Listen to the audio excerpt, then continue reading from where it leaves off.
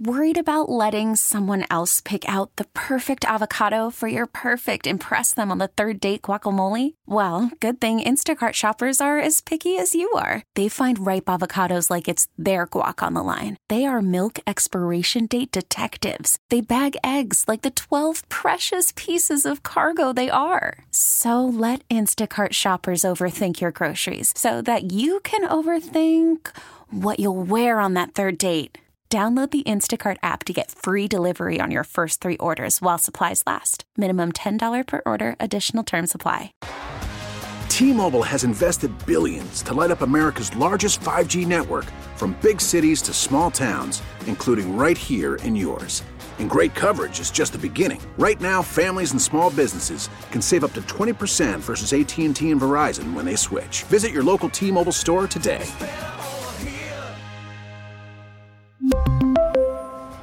Plan savings with 3 lines of T-Mobile Essentials versus comparable available plans. Plan features and taxes and fees may vary. Good morning, area.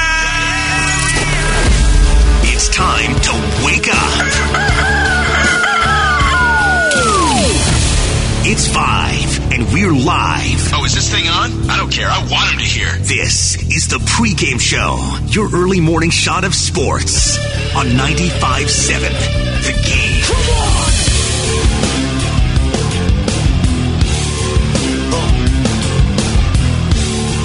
Yes, sir. Good morning, family. Steven Langford in on the Pregame Show, 95.7 The Game, leading you up until 6 o'clock. As the morning roast will take you up until 10. And there's a lot to talk about by now. We got baseball rolling. I mean, there's always some football news to get to.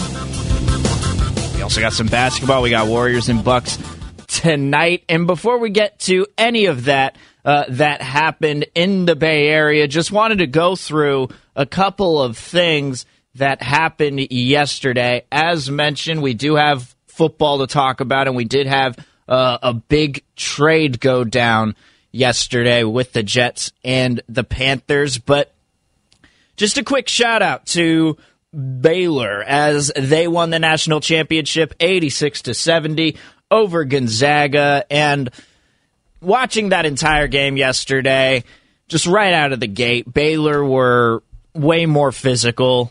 They came out with just way more energy and were playing just much better defense, knocking down their shots. And if you haven't checked it out, I recommend you go on to Twitter and look at the one play that represents everything as to why we love March Madness. March Madness is different than the NBA, and not only the fact that it's played in 2 halves and you know, you got a bonus and a double bonus, and, you know, you got the 1-and-1 free throws and all the rule changes, ones that we don't even need to get into. But these players want to win in March Madness more than anything, even if it means just getting through the round of 64 and getting forward to the round of 32. Even getting one win means something. And there was a play yesterday where I forget which player on Baylor it was, but he went out to block a 3, or at least to close out on a 3, and he was closing out so quick that he ran all the way past the sideline, past the scorer's table, and then he stops at the scorer's table, realizes the ball is still in play as Gonzaga are still swinging the ball around. He runs all the way to the other corner where Gonzaga had an open 3, and he managed to close out on that player, and the guy missed it, and, you know, obviously Baylor go on to win. But my point being, March Madness is so much fun to watch because just of how much the players want it. And I think that one play, I recommend you check it out. And if you have kids who not only just play basketball, but if they play sports, I recommend you show them that clip if they haven't seen it. You can find it on Twitter right now. It's making the rounds. It's circulating. It's going viral. The quality is not so great right now because it's someone taking a video of a TV, but I highly recommend if you have kids, you show them that play because it's one of those DK Metcalf types where, you can't replace the heart that it takes in order to make, the chase down tackle, for example, that Metcalf made on Budda Baker. But that play that was shown from Baylor Gonzaga, I recommend you show it. But again, 86-70 was your final. Not a very interesting game. Gonzaga had a couple of stretches where it looked like they were coming back, but Baylor got out to an early lead, and it didn't seem like Gonzaga could do anything to make their comeback as they went into halftime down by 10. But then Baylor just kept pounding it on, and it ended up being a 16-point win. So shout out to Baylor for that. We also had Aaron Rodgers on Jeopardy, and he is the guest host for the week as Jeopardy continues to find whoever their host will be permanently. But Aaron Rodgers was on there yesterday, and it's interesting because whenever we watch Jeopardy and we see something like sports questions or questions about music, I mean, there was one Jeopardy episode I watched. I think Ken Jennings was hosting at the time, and the category was hip-hop themes. And that was the only category left by the end of the round. You had 200, 400, 600, 800, 1,000 all left on the board still, and everyone's like, nah, I'm not touching that. And whenever there's a sports category, there might be one contestant who will go for it, but for the most part, they'll stay away and they'll go for anything else that they've been studying leading up to this moment besides sports. But Aaron Rodgers was the guest host, and listen to this final answer that a contestant gave when he clearly didn't know what the answer was to the final Jeopardy question. Take a listen to this from Jeopardy last night. Scott, did you come up with the correct response? Who wanted to kick that field goal?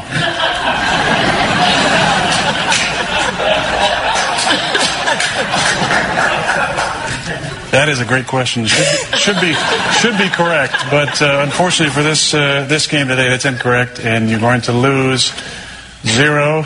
Okay, so as I mentioned, they'll most likely stick away from sports questions, and if you know that Aaron Rodgers is going to be the guest host, then you'll most likely be going into the crowd. But I was surprised at the amount of laughter that came for that joke. That's a real meta sports joke. If you understand what happened at the end of the championship game with the Panthers, with the Packers, excuse me. We'll get to the Panthers in just a second. But if you go to the end of that championship game, I mean, not only was it kicking the field goal and the fact that they didn't do it in the first place, but why didn't Aaron Rodgers run and get the first down on the 3rd and 8 when he had a clear path? It looked like he could have at least gotten a first down in that situation. But it's very inside NFL, that sort of joke. Scott, did you come up with the correct response? Who wanted to kick that field goal?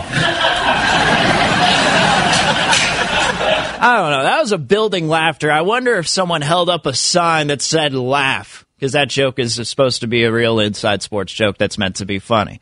And I'm just completely dissing the Jeopardy crowd that's in there. Maybe they did understand that one, but hell, I mean, even some of the general sports fans probably wouldn't even get that one. But shout out to Aaron Rodgers, smart dude.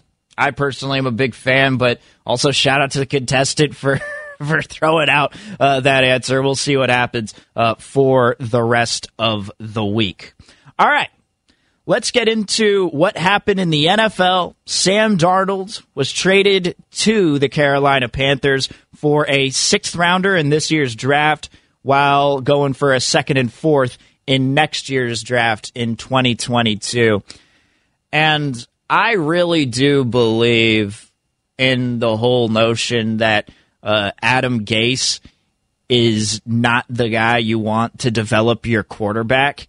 And a lot of people are saying that, Darnold's not even better than Teddy Bridgewater. The Pro Football Focus numbers were pulled up. The DVOA numbers were pulled up from Football Outsiders. If you know what that is, that's actually that stands for defensive value over adjustment, and they take a whole bunch of situations and the types of throws that quarterbacks make and all that, and they grade them on this certain scale. That's what DVOA is. And Sam Darnold ranked incredibly low within the bottom 3 tier of quarterbacks.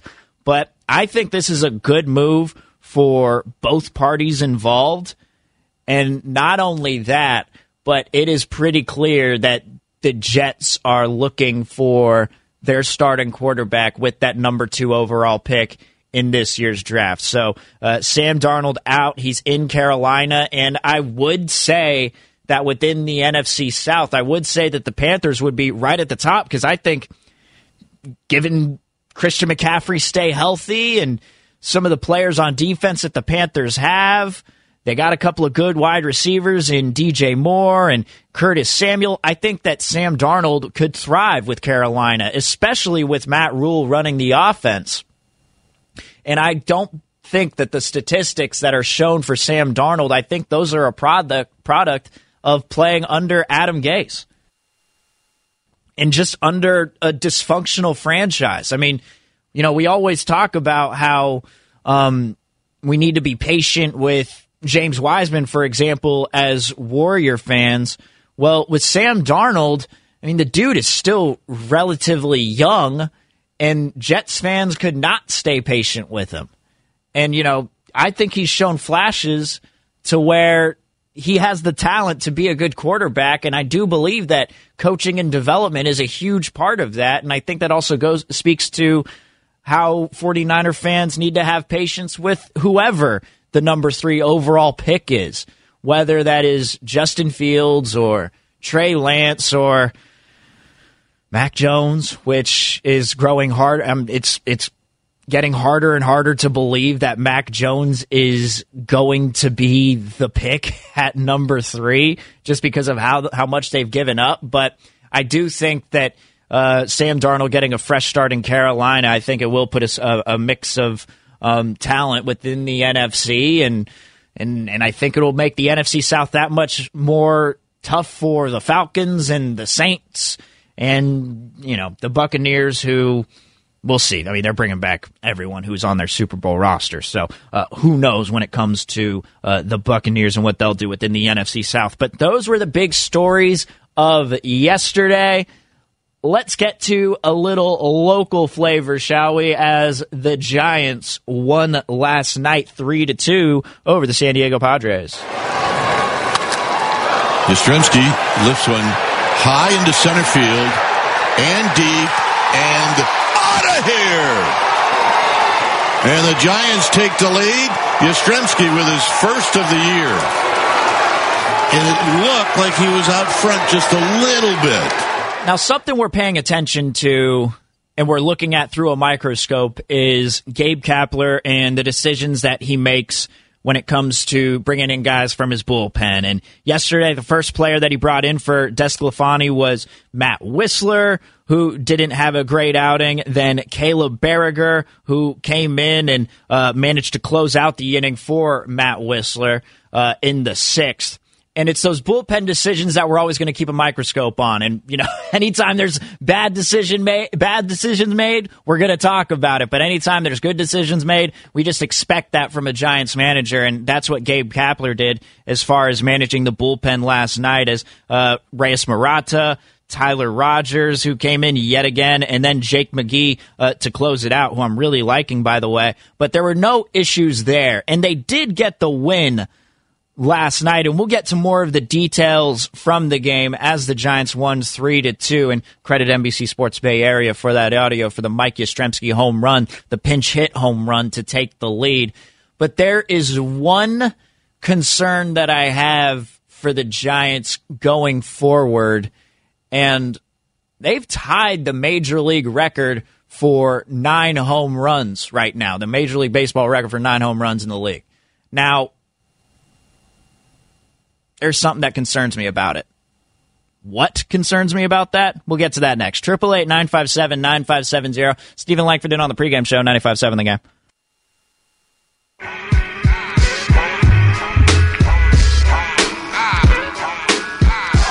3-1. Fly ball. Center field. Ball game. Whew. Now back to the pregame show on 95.7 The Game. Here's Steven Langford. Credit NBC Sports Bay Area for that audio. That was the final out as Jake McGee closed out the game, and the Giants beat the Padres 3-2 in last night's showdown. And I thought there was a lot to like in this game. I mean, for one, I thought DeSclafani looked pretty good. He gave up a lot of hard-hit baseballs, but overall, I thought his fastball was looking good. I thought he had a nice sinker working, and he also had a good changeup to go along with it. And I think he's got some interesting pitches, man. And also, that slider that he was using, I thought he was locating it pretty well whenever he was in 2-strike counts. And him and Buster Posey, as they continue to work together, there weren't a lot of times, to me, when I was watching those 2-strike counts where he missed the location, missed where Buster Posey wanted to have him pitch the baseball. And I thought that overall, DeSclafani gave you something that Farhan has been adding to this roster the entire time, which is a lot of cheap arms who really nobody wants, but he feels like he could see something in them. And I truly do believe that this Giants pitching staff that they have, not just with the players, but also with the coaches, I do believe that they are a top-notch staff as far as developing pitchers. I mean, look no further than guys like Brian Bannister, who is their director of pitchers development, and look no further than Andrew Bailey, who's a good pitching coach. And I think that DeSclafani looked really good, and I thought that he had a lot of promise yesterday. A couple of other things. I mean, look, Buster Posey and Evan Longoria have looked great so far this season. Longoria, I know he only went 1 for 4 yesterday, and he also had an RBI to go along with it, but he's looked really, really comfortable at the plate, in my opinion. And right now he's got a .933 slugging percentage and is hitting .333 for average. And, you know, that's not like that's going to be sustainable, but as long as he's looked comfortable at the plate, that's really all that matters. And it's the same with Buster Posey. In the first hit that he got in the game, just going straight to the opposite field, I thought he's looked relatively comfortable at the plate, and neither of them struck out yesterday. But here's the thing that kind of concerns me going forward into the season. Now, we put this microscope on Gabe Kapler's bullpen decisions.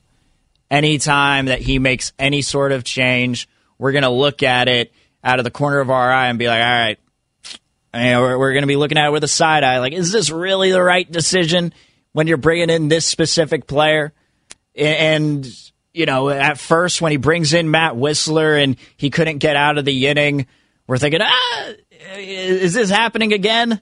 Then Caleb Berriger comes in and closes things out in that inning in the 6th. And then Reyes Murata and Tyler Rogers and then Jake McGee do enough to close it out in this game. So it's not really the bullpen that we were paying attention to. But this team has been fun to watch as far as their offense goes. And right now, they have tied the Astros for 9 home runs so far this season, which is the most in Major League Baseball as of right now.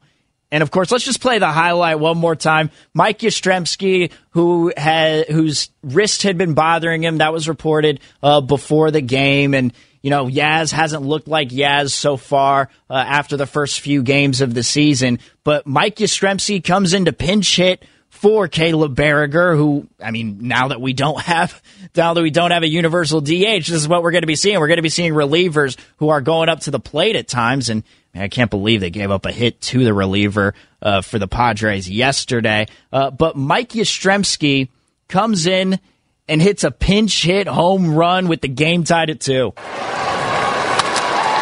Yastrzemski lifts one high into center field and deep and out of here. And the Giants take the lead.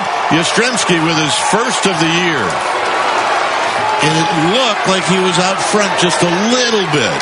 Credit NBC Sports Bay Area for the audio. And that was great just to see Yaz getting back to, getting that confidence and getting that home run. And it was big, obviously, for them to take the lead.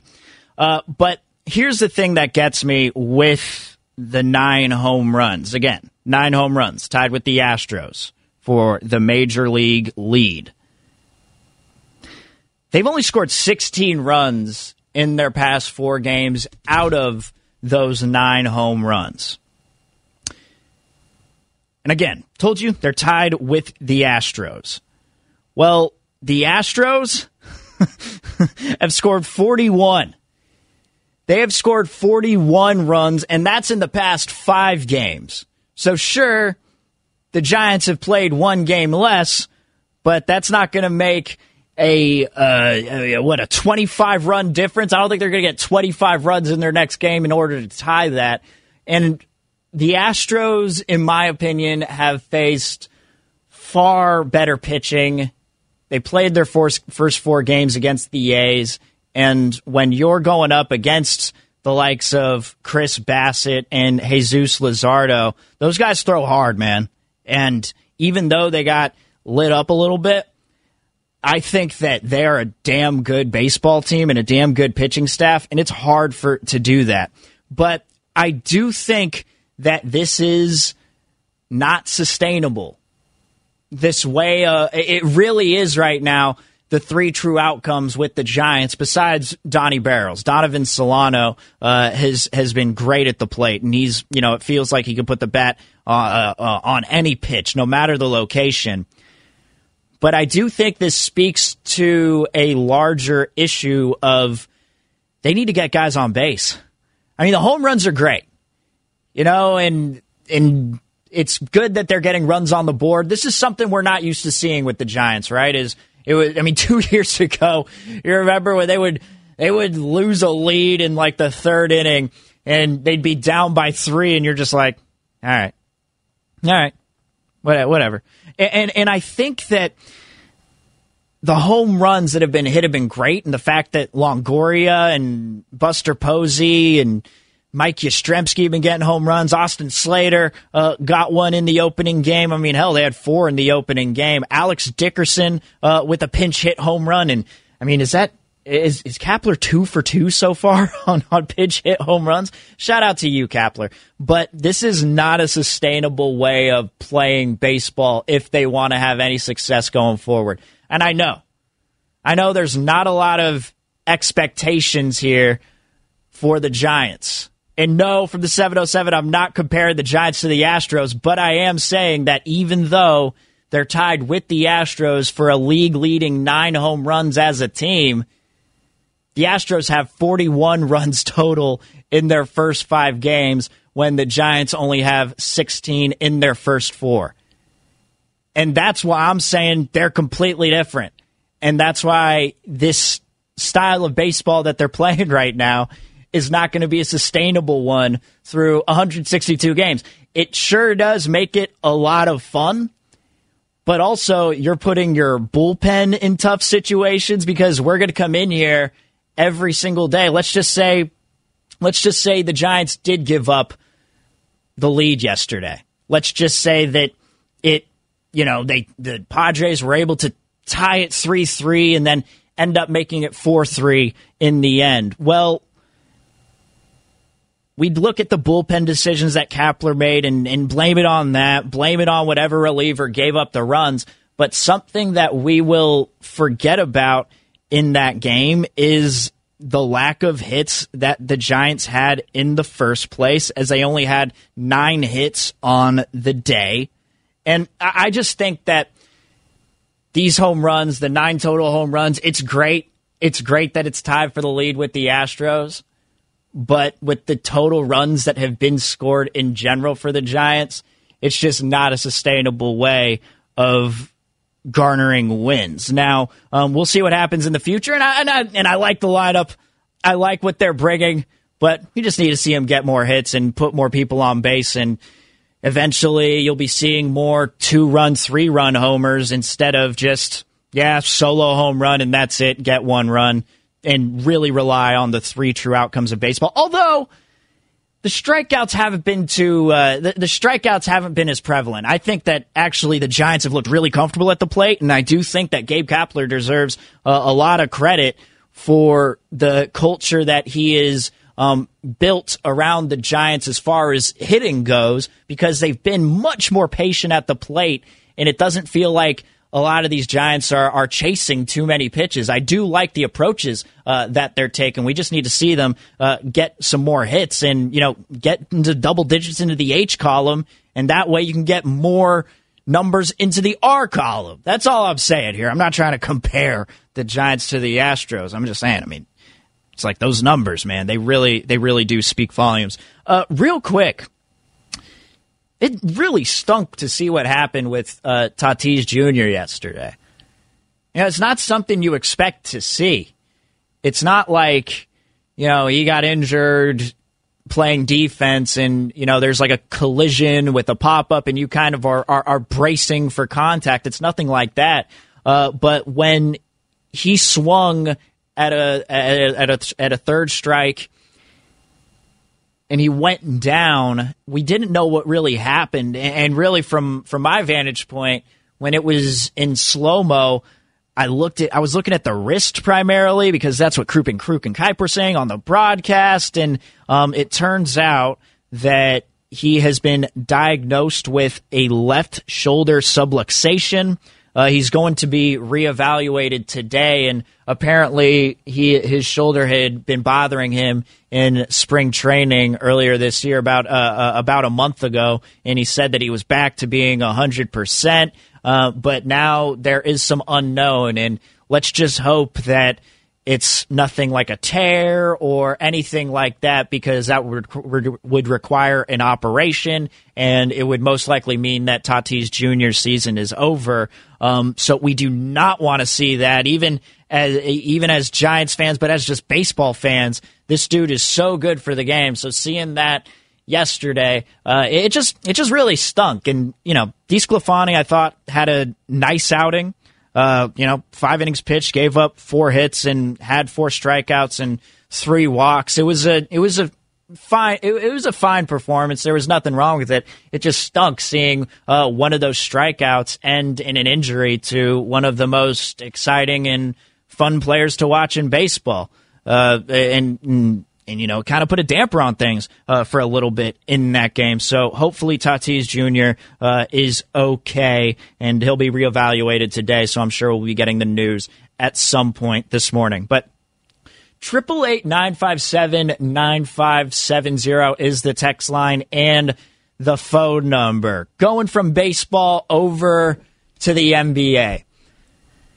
If you're a Warrior fan, I wanted to know, what did you make of the debacle with Kelly Oubre and the sound from Andrew Bogut? Now, if you haven't heard it, we'll play it for you on the other side. But Kelly Oubre had his response, and I want to know from you, do you feel like Bogut is telling the truth, or do you feel like you're on the side of Kelly Oubre, who clearly thinks that this is all cap? 888-957-9570 is the text line and the phone number. If you want to weigh in, want to know from you Warrior fans, please feel free to text in on the text line or call in. Always taking your calls here on the pregame show. But we'll talk about that coming up next. Plus, we got the Bucks and the Warriors tonight, and it's very interesting looking at the contracts and how they play out going forward. So we'll get to all that next. Steven Langford on the pregame show, 95.7 The Game.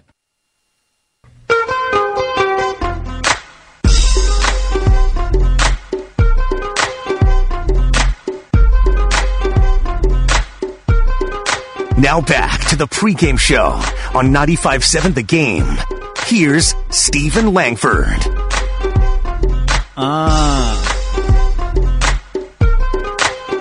This will get you going in the morning. Good morning, everyone. Steven Langford in on the pregame show, 95.7 The Game. Oh, man.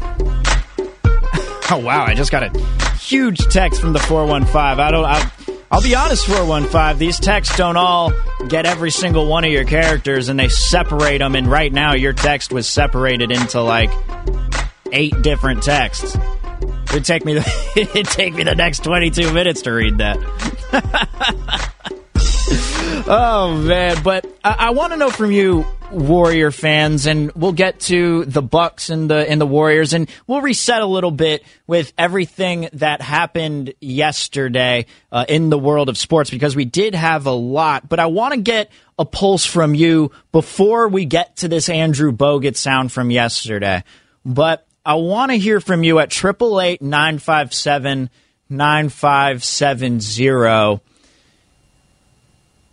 With Oubre's bench comments, I want to bring it back to that press conference after the trade deadline was over. And Kelly Oubre was asked a ton of questions about his future with the Warriors. And I'm paraphrasing here, but he essentially said that he feels like he's too good in order to take a bench role.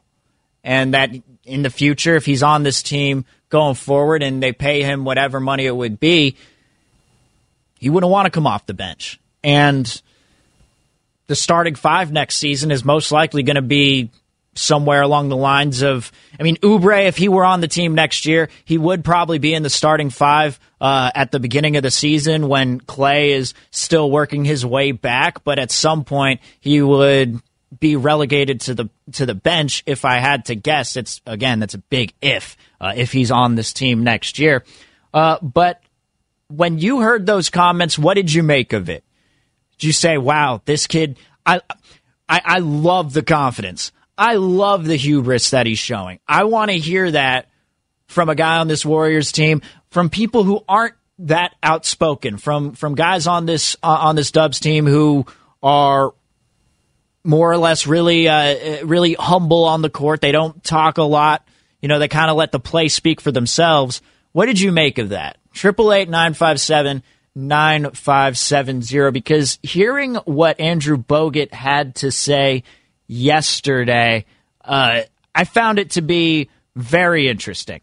But real quick, before we get to that Bogut sound and what he had to say again, 888-957-9570, what did you make of Oubre's comments? And you know what, maybe I need to, and I haven't done so, I'll actually try and pull up those Oubre comments as well before or after we play the Bogut sound so we can actually hear what he's referencing. But shout out to Baylor as they beat Gonzaga last night, 86-70. They got off to an early lead. They were more physical. They were playing with more energy, more speed. It was just a thrashing. And, Gonzaga had their moments where they were coming back, but it just felt like, they're going to let Drew Timme get to the hoop whenever he wants to. They're going to let him get the open layup. But Baylor ended up playing some good defense on the perimeter. They were closing out well. They were just playing with so much speed, and that's what translated to the 86-70 win. Not a very thrilling game. I'm sure some people were tuned out by the time there was 10 minutes left in the second half. But still, March Madness delivered yet again for both the men and the women, and I don't think that it ever really misses. Every single year, and I'm glad that we had it back, because when that announcement came down in 2020, that was really the first big. We had the NBA season suspended, but we figured that it would make a comeback at some point. But when you just heard in 2020 that March Madness was over, you're just like, damn. I was getting ready to fill out my bracket, getting ready to get back into college basketball a little bit after being into the NBA. I just think that it's great that we had March Madness again, and it didn't really disappoint. We had the trade with the NFL. Sam Darnold, quarterback for the Jets, was traded to the Panthers for a 6th rounder this year and then a 2nd and a 4th next year in 2022. So really, Panthers not giving up a ton in order to get a guy who was at one point the 3rd overall pick. But this also speaks to where the Jets are at as far as who they're going to draft and what they're going to do with the second overall this year. It's clear that they're going to go with a quarterback. But also, I think that overall, this is a good move for both teams.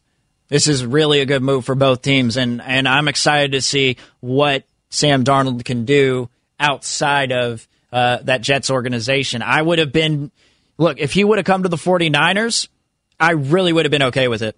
I like Darnold. I like what he does. And if they didn't have to give up that 12th overall pick, which is what, clearly they wouldn't have had to give up. They would have maybe given up a 6th-rounder this season. I would have been totally okay with them getting Sam Darnold. But after all, they traded the next couple of first-rounders to get that 3rd overall pick as well as the 3rd-rounder next year. So... there you have it. It looks like the Jets are going to be getting a new quarterback, and the Niners are going to be getting their new franchise quarterback as well for the future. Now, what does this mean for Jimmy Garoppolo?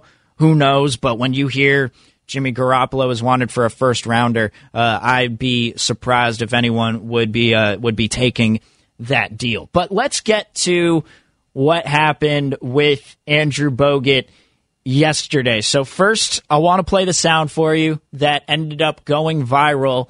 This is what Bogut was talking about Kelly Oubre's and his comments with the trade deadline and his future with the Warriors when he was being asked questions about, how much money he'd take and whether he'd take a bench role and all these different things.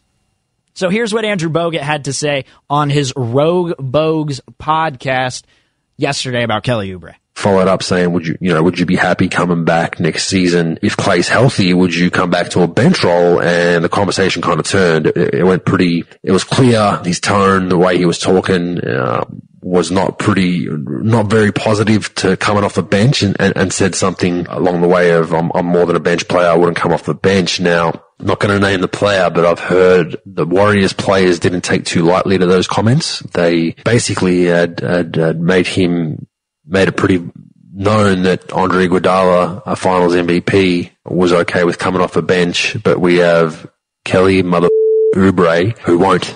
And that was not directed behind his back. That was to his face by, an unnamed player in that locker room who was not too happy with those comments. But it was pretty interesting just because that's a group that still has NBA champions on it. So as a young fellow like Oubre, I like the confidence. Okay. So that's the key at the end there, what Bogut was saying. He says he's a young player, and I like the confidence. And I want to know from you at 888-957-9570, do you like that confidence from Oubre, or do you think, hey, be a little more humble? Show some humility there. Because here's what Oubre said after the trade deadline, whether he'd come off the bench with the Warriors in the future if he's still on this team. I can't speak for the future, brother. So, you keep asking me questions like I'm a psychic. But at the end of the day, I'm growing. I'm honing in on my skills in this league, and I can offer a lot more than, coming off the bench. So at the end of the day, this is my life. So I can't tell the future. Only God can. So, look, I don't think he was that adamant and straightforward and just saying, no, I'm not taking a role off the bench. No, if I'm off the bench, if I'm coming off the bench, I'm not even trying. Not even going to practice. Kidding me? I'll just take my money. No, I'm not going to come off the bench. What are you talking about? He wasn't that despondent, but I think that when Bogut mentioned Andre Iguodala, let's take a look at how old Andre Iguodala was when he came to the Warriors. He was 30 years old. That's when he came over here in 2013. Started 63 games. But when he was in his age 31 season, we all remember that Andre Iguodala was relegated to the bench, and he gracefully accepted that bench role. And he gets all the credit in the world for that. But I highly doubt, and that's just, and that might be a knock on Iguodala, and I'm not trying to knock him at all, but I would think that a 25-year-old Andre Iguodala would think differently than a 31-year-old Andre Iguodala. And it's the same being Kelly Oubre. Kelly Oubre, when he's 31 years old, might think differently.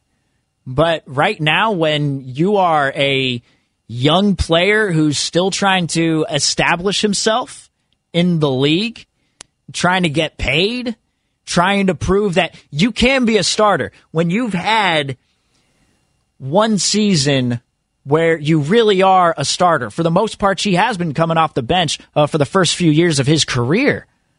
But, I feel like we're coming down really hard on Oubre for this sort of thing. And, he's 25. I'm 27 years old. I'm like, yeah, put me on the air. I could be on the air, from 5 to 6. It's like, do you want to not let a young player have some confidence? Because, from the 574 here, Kelly Oubre is not a starter on 75% of NBA teams. He's barely a starter on the Warriors without Thompson. And I do find that interesting. 75% is a tough sell because, look, a lot of teams could use a 3-and-D guy, even though, the 3 isn't always being knocked down at a percentage that you want it to be knocked down at, even though the 3 is not really consistent. I'm not going to say what I was just about to say. That would have been bad. But overall, I'm just saying that, when I heard this stuff from Bogut yesterday, I do believe it's true. Because Kelly Oubre went and posted on his Instagram story. He posted on his Instagram story. This is a great meme. It was a picture of SpongeBob sniffing the cap emoji. And I don't know what he was, I don't know what in the show he was sniffing exactly. I can't really remember that part. But he was inhaling caps. And if you know what the cap emoji means, it's made its way up there into the sports emoji lexicon of ways to convey how you're feeling, or ways to convey a report, or to confirm a report.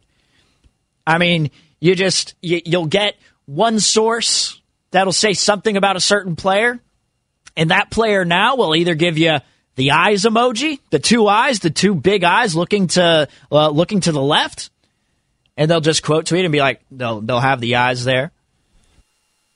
The snake was a popular one for a little while. The snake was a good one, but now it's the cap emoji that's being used constantly. And Kelly Oubre says these are lies that are being told, but I do think that when we went down on Oubre here and we came down on Oubre's road by saying, like, this guy's way too cocky, this guy's way too confident, look what Andre Iguodala did. Well, Andre Iguodala was at a completely different part of his career. He was at the point where all he wanted to do was win championships. I mean, he was in his age 31 season. And, I do think that he realized that it was for the betterment of the team. And right now, bringing Oubre off the bench, I don't know what kind of issue that would solve, because the Warriors got a ton of issues right now, and going into next season, I mean, who knows what their issues are going to be. I mean, a lot of it's going to be going with the second unit, and, if he's convinced that, hey, you're going to have to be the guy in that second unit, you are going to be our sixth man, and there's nothing wrong with that, then maybe he can be convinced by it. But personally, I liked the confidence. I liked it. And at 888-957-9570, this was something that's interesting here for the 415. I'll assume that you're using talk to text. But the 415 asked, why has Wiseman been talking to Kevin Durant every day? And that's what Wiseman mentioned. He talks to Kevin Durant. He talks to Kyrie a lot.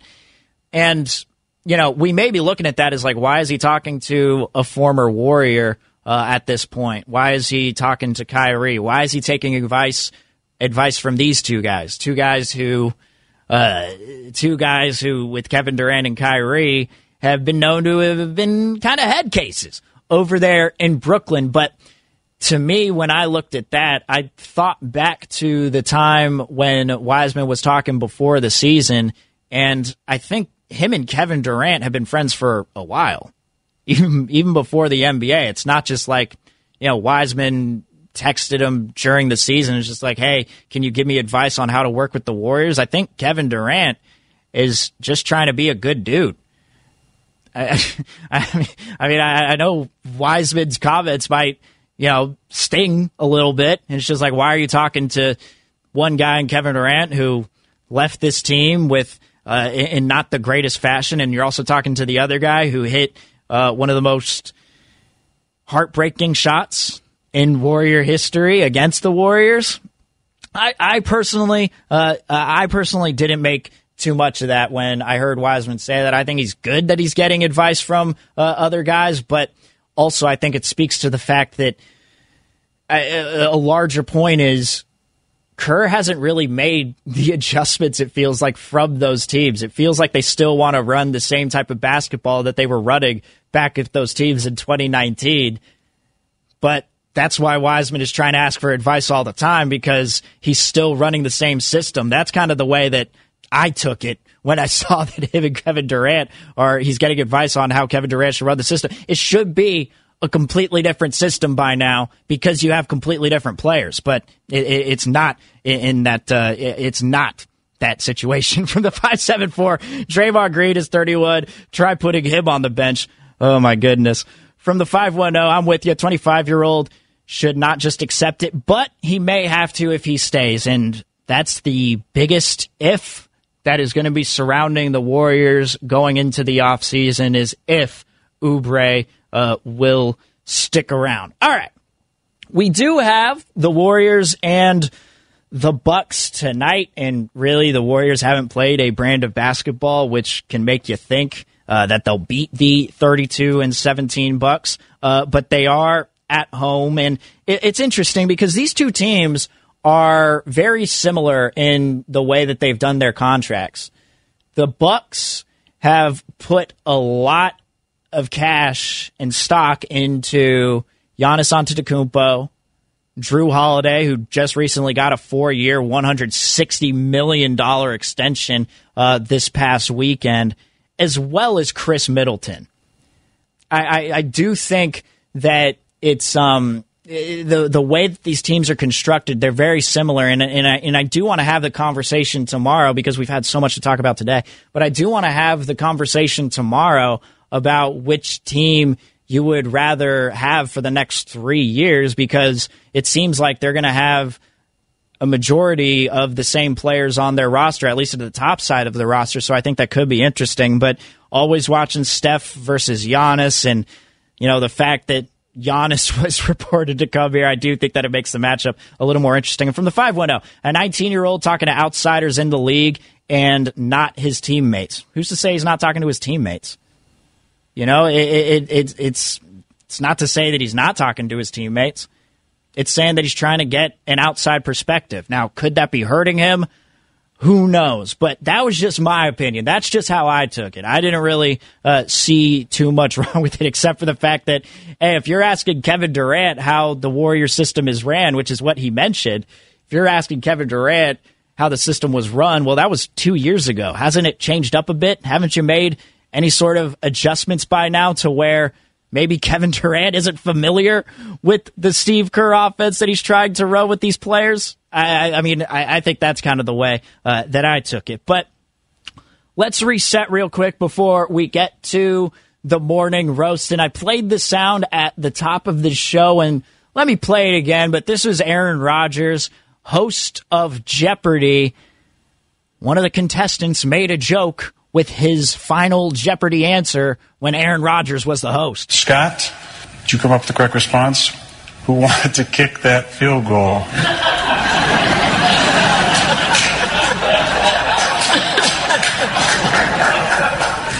That is a great question. Should be correct, but unfortunately for this game today, that's incorrect, and you're going to lose 0. Let's listen to that laugh again from the crowd. I don't know if everyone in the crowd knew that they should be laughing at that joke. Scott, did you come up with the correct response? Who wanted to kick that field goal? You know what I mean? There's kind of a buildup of laughter. I think, if he really wanted to take a shot, at Rodgers, it would have been, hey, Rodgers, why didn't you run into the end zone when it looked like you had some daylight, or at least try to run for the first down so it didn't force the Packers to kick that field goal in the championship? I don't know. Maybe that's something I would have asked, but Aaron Rodgers being a guest host on Jeopardy, that's pretty cool. And, of course, the Giants getting the 3-2 win last night over the San Diego Padres. 3-1. Fly ball. Center field. Ball game. Whew. Credit NBC Sports Bay Area for the audio. They are back against the Padres tonight, and something to keep an eye on.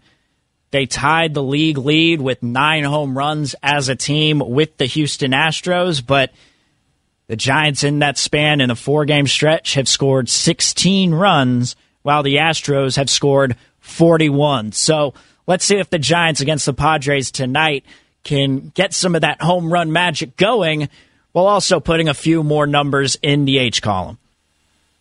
All right, coming up next, the Morning Roast with Kate Scott, Joe the Butcher Boy Shasky, and Bonte Hill. And let me pull it up right now as I filibuster my way through this from the 650.